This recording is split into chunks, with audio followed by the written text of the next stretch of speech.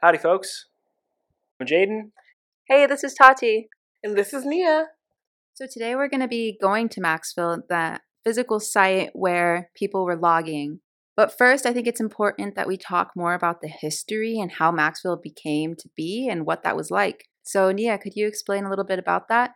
Yeah, so Maxville was established in 1923 by the Bowman Hicks Lumber Company. These loggers came by boxcar. Many came by train and bus. What do you think the experience of the residents of Maxville when they stepped off the box cars and realizing that new climate and that new terrain and landscape from the south all the way to the Pacific Northwest, Oregon, up in the mountains? Yeah, what do you think that was like? I imagine that it must have been really hard because if you think about the climate of the South at that time, it had already been cultivated for so many years. In some places of the South, it's super flat and just a different trees, different animals, different wildlife, and a whole different way of life. In the South than in the Pacific Northwest. It's hot in the South, but in the Pacific Northwest, it can get really, really cold in the winters. When the Black residents stepped out of the boxcars, sometimes they were not expecting such a cold expanse, and they weren't really prepared with clothes or shoes or supplies to live in such a cold space. Let's sit on that for a second. These future residents didn't know what was to be expected when getting off their boxcars, traveling in a new state with different terrain and different landscapes. We've been talking a lot about what Maxville is and how Maxville became, but let's actually go to the site and speak with Gwen.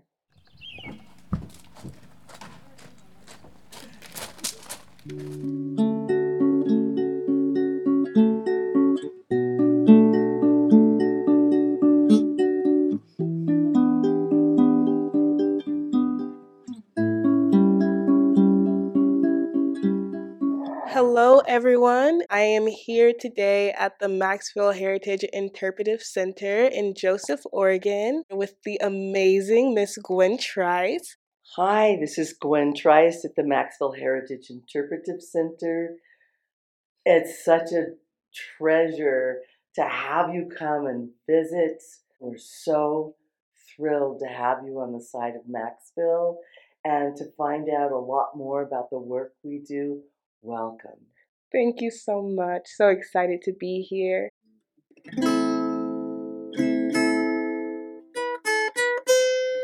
The Maxville Heritage Interpretive Center in Joseph, Oregon occupies the ancestral and traditional lands of the Nimipu, the Nez Perce, Cayuse, Umatilla, and Walla Walla peoples.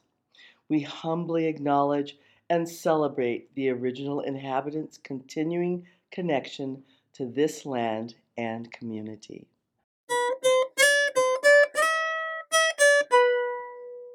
I think one of the main questions that have been on my mind about Maxville and the Maxville story or just about the tensions between the white and black sides of town, and this story being a story of Black resilience as well as Black survival and the complexes that come with that.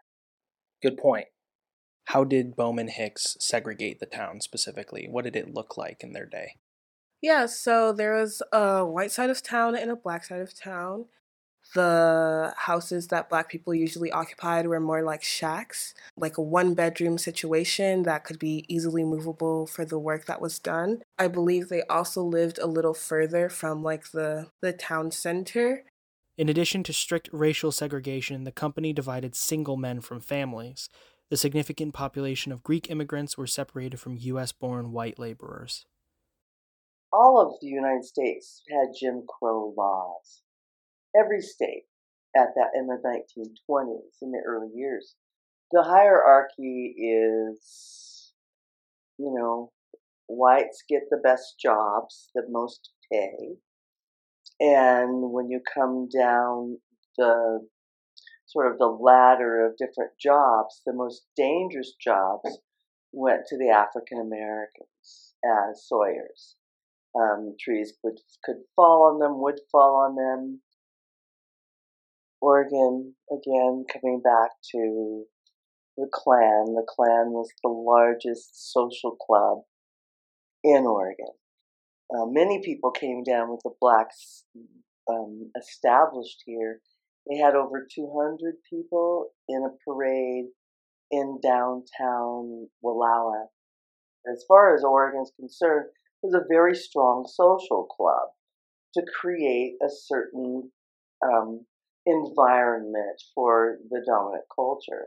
And so they had a really strong plan for kids as well.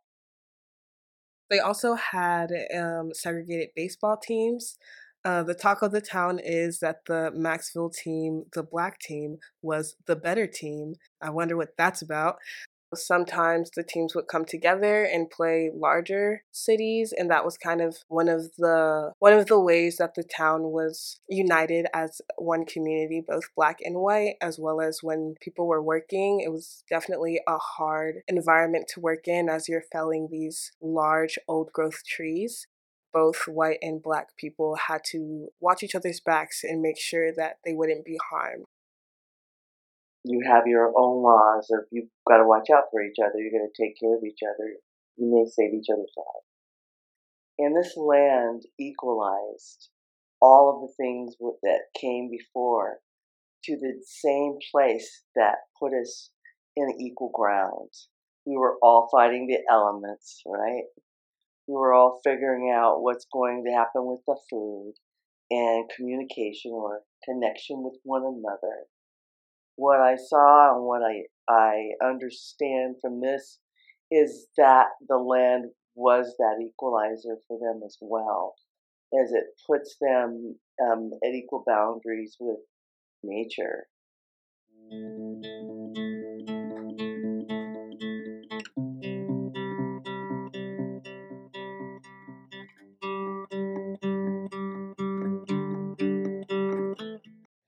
I heard about your recent land acquisition for the Maxville Heritage Site. How do you feel about that? And can you tell us a little bit more about the land acquisition? Yes, so our organization has been working over the last several years in multiple ways to do a lot of education work at the site, preservation work, and to dream about what it would look like to expand our education and research and connections to the land. And so the site that's been purchased includes the approximate 95 acres of the original Maxville town site that my father and grandfather logged in, and they came here in 1923. But there's surrounding timberlands that are part of that acquisition. So 240 acres has been raised through the generosity of individuals, through two amazing foundations, the Meyer Memorial Trust and the Collins Foundation, and we are closing that on the 7th of June.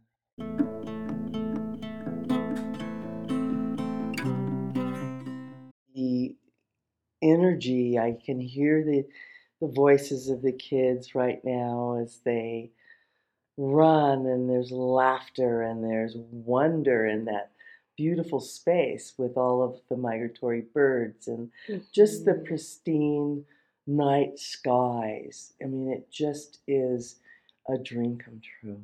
It is. It really is. I could never imagine myself in a space like this. This is beyond my wildest dreams. Just to be in the land and being able to yeah, make those connections through myself, like make my own connections with this land, but also to be knowledgeable and to be aware of the connections that were formed to this land before me and learn how to best steward those same type of connections, because it's not just starting with me. Obviously, it's not just starting with you. This has been going on for centuries, millennia, and yeah, the land deserves the stewardship that it once had, and I think it will be happy to be stewarded in that way again.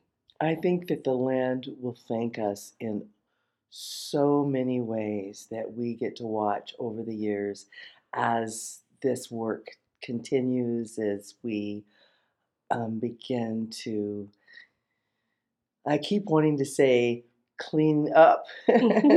But you've got a forest. That's such a big part of it is what makes a healthy forest, and really understanding what that looks like, and understanding the wildlife, and understanding the patterns of the animals that come through, and our impact. We want to make sure that we're honoring a very light footprint in that space while serving the community with this opportunity to learn more and to walk on the land while they're learning, as well as to have a space for others that don't live in the community, that might live outside of the area within Oregon, or from any visitor coming to the space, that we can offer an alternate experience within the space.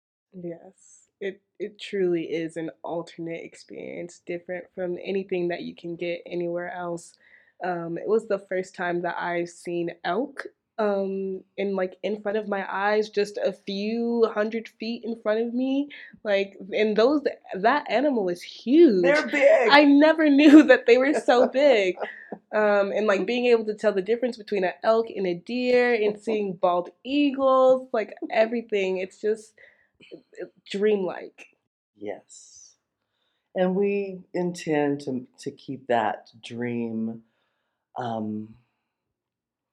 inspired for everyone that comes. Yeah.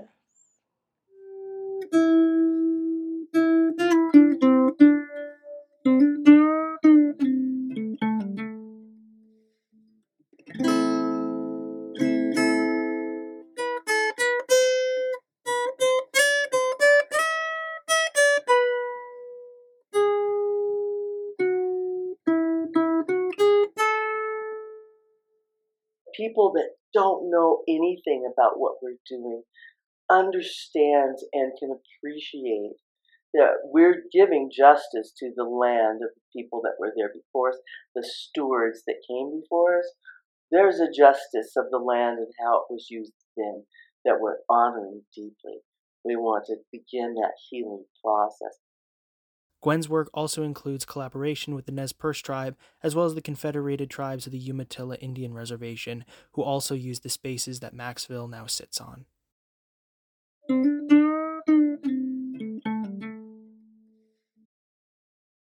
The wildlife. I don't know that I want to hunt on Maxville. I have an issue with that. I would like for it to be a sacred place for the elk to be able to look at the migratory bird. There's a migratory pattern there. I want to protect that.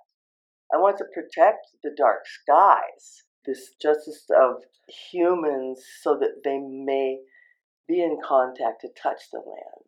The site will be fully functional.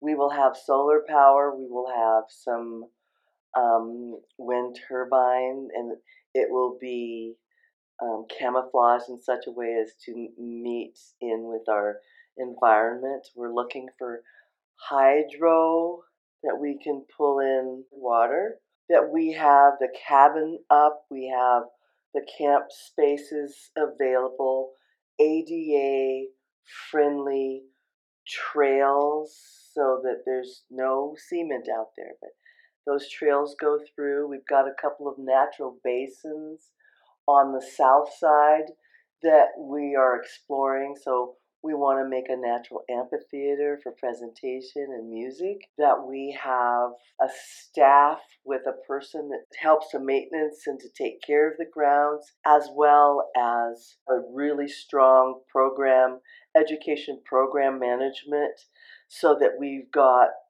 multiple types of program for students from kindergarten through 12th, and then others for university and master's program. I would like to see the wintertime develop, to have people to be able to snowshoe in, and do some winter barbecuing or whatever the meals are. And to be, sleeping in the snow is not a new thing. And so to have, figure out what that might look like for those hardcore winter enthusiasts that may want to come through or do cross country, and to really enjoy those spaces during that time as well. Lifelong learners, an opportunity for all Oregonians to come and understand more about multicultural logging in Oregon. It's called timber culture. So I want to reflect the timber culture of Oregon. When this first logged, it was their country, they logged their country. Maxville has been the central focus, but to make sure that we tell the voices of the Japanese loggers, the Chinese loggers, the Filipino loggers, the Guamanian, Hawaiian, Greek loggers, that there's a voice in all of that, to tell that story, that full story. We would also have an annual exhibition baseball game of the Maxville baseball team, and they would play against, say, maybe little leaguers, or we would just create like a city league with women and men in it, whatever that might look like.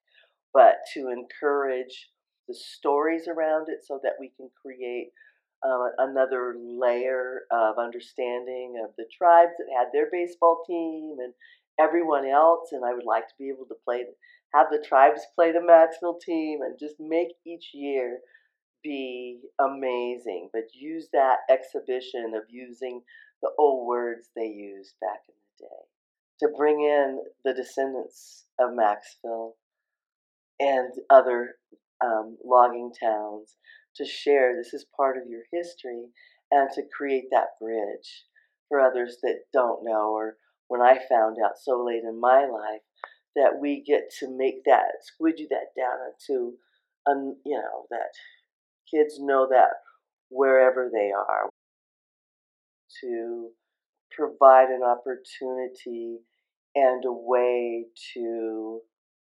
approach our trauma in a space like that. I definitely would like to address trauma.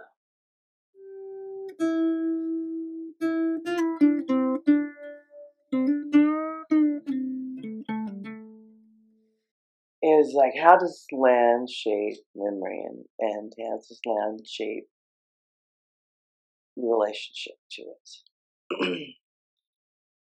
I can just imagine the laughter of the kids when they snuck away to be together, to hang out in the riverway, and to find ways to play in that space, and they're using their imaginations and running in the space. I have never met my grandfather, but I feel him in that space too. As he and Dad came in boxcars from the south, and wondering what it was going to be like. Was it going to be different? Were they bringing their families out of something into something better? I'm traumatized at the DNA level as a result of our systemic racist history in this country. And then what do I do with that? I'm not a victim, and I build this work to help again. I'm only one of many stories that I actually know. What does it look like to create healing?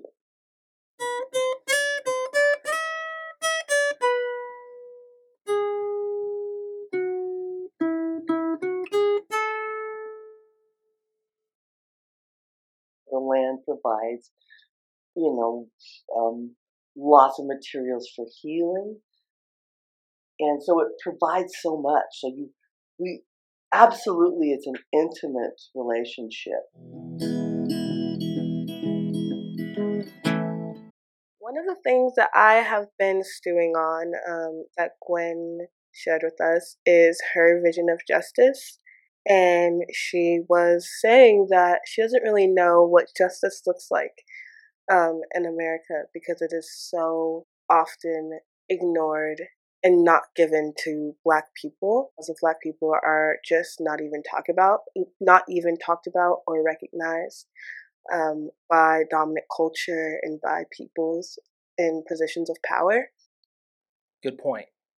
Gwen purchasing the land of Maxville for herself and for her community is, at least to me, a small justice, a small land justice, and a small justice and step towards a truer and more healing remembrance of the past and of Maxville for the community.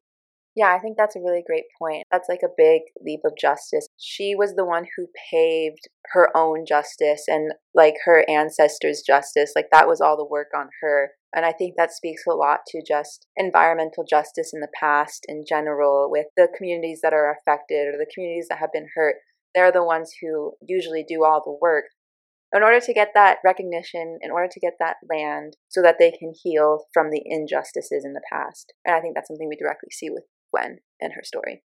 Yeah, and I think her doing this work and the way that she interacts with the land of Maxville is very healing.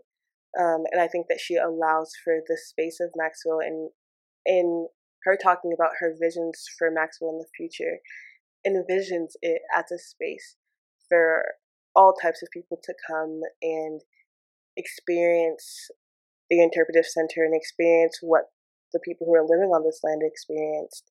And I think that really hones in on the way that land can really reconnect us. Being on land and having access to land connects us not only to the land, but also to our joys and ways to heal from trauma, especially in the Black community, land-based trauma, and just being able to be in a space authentically without having the expectations of you're expected to work on this land and you're expected to give this much for others to get more. And yeah, just her creating a true space for healing. Also, her retelling just how people have come into the Maxwell Interpretive Center, not even at the site, and learning about this history and like coming to tears and having really emotional reactions to the information there.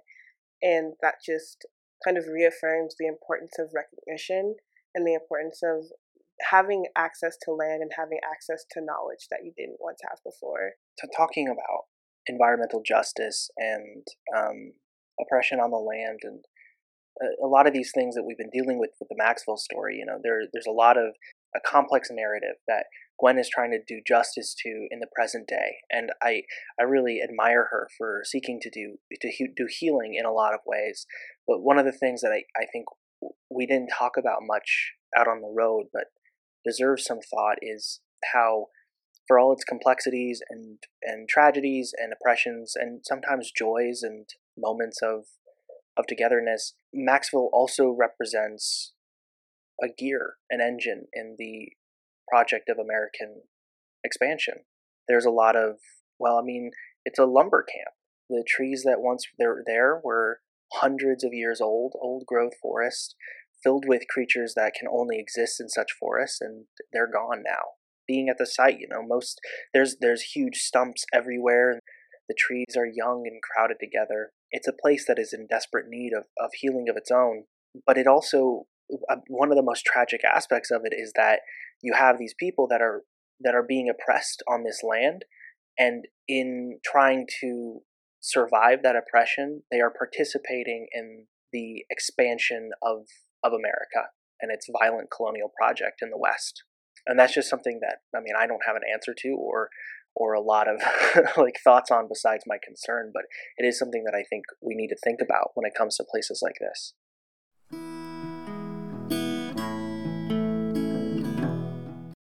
When we were there, we were able to see some of the most beautiful wildlife with deer and elk roaming freely and killdeer having their eggs on the ground, and you could hear the chirping of birds all the time. And a deer or an elk, still not very sure which one it was, visited our campsite and our tents, and it kind of scared us a little bit.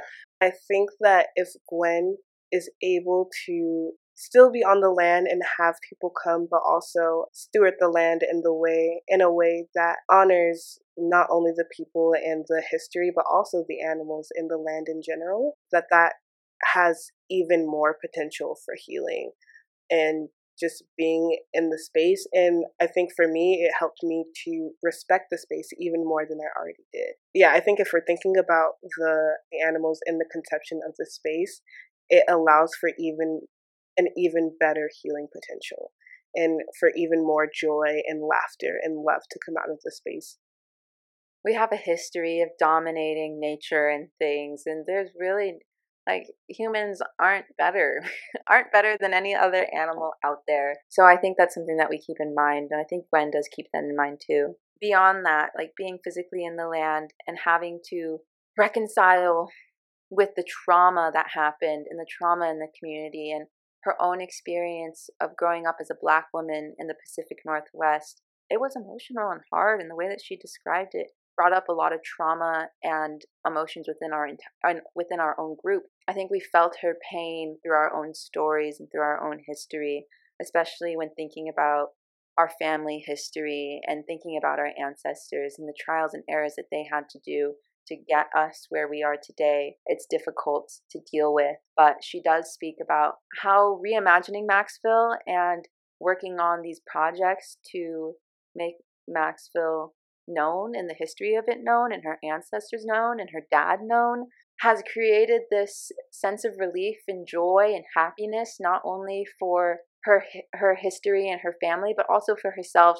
She talks about how she used to wish that she could be anything but herself, and now she looks in the mirror and loves everything about her. She loves being Gwen. It's such an emotional feeling to work through, is just loving yourself, and it took her so much time to love herself, but being physically at a space where she could reconnect with her family and reconnect with people who she had direct ties to. Although it was hard, and although there was a lot of like blood, sweat, and tears within that, she grew.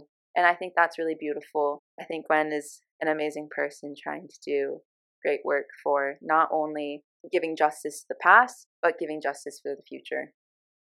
After sort of learning about the story of Maxville in the past and now running into the present with the good work Gwen is doing, it has become pretty apparent to me that it is a complex sort of place, one that contains a lot of suffering and a lot of violence. It is a place that to me felt haunted in a lot of ways by the spirits that remain there in whatever form that they take. But it also feels like a place of healing, especially now, especially because of the hard work Gwen has been doing and the hard work Gwen is going to do. Healing is something that we as a class had to grapple with throughout the course of this journey. And healing, if anything, is one of the most important things we learned from the Wallowa Valley. So as we're exploring this place, as it tries to heal itself, especially Maxville, the Snake River, Hell's Canyon, all these places that we've explored, I do just have one final question, and that is, where are the Nez Perce in this story?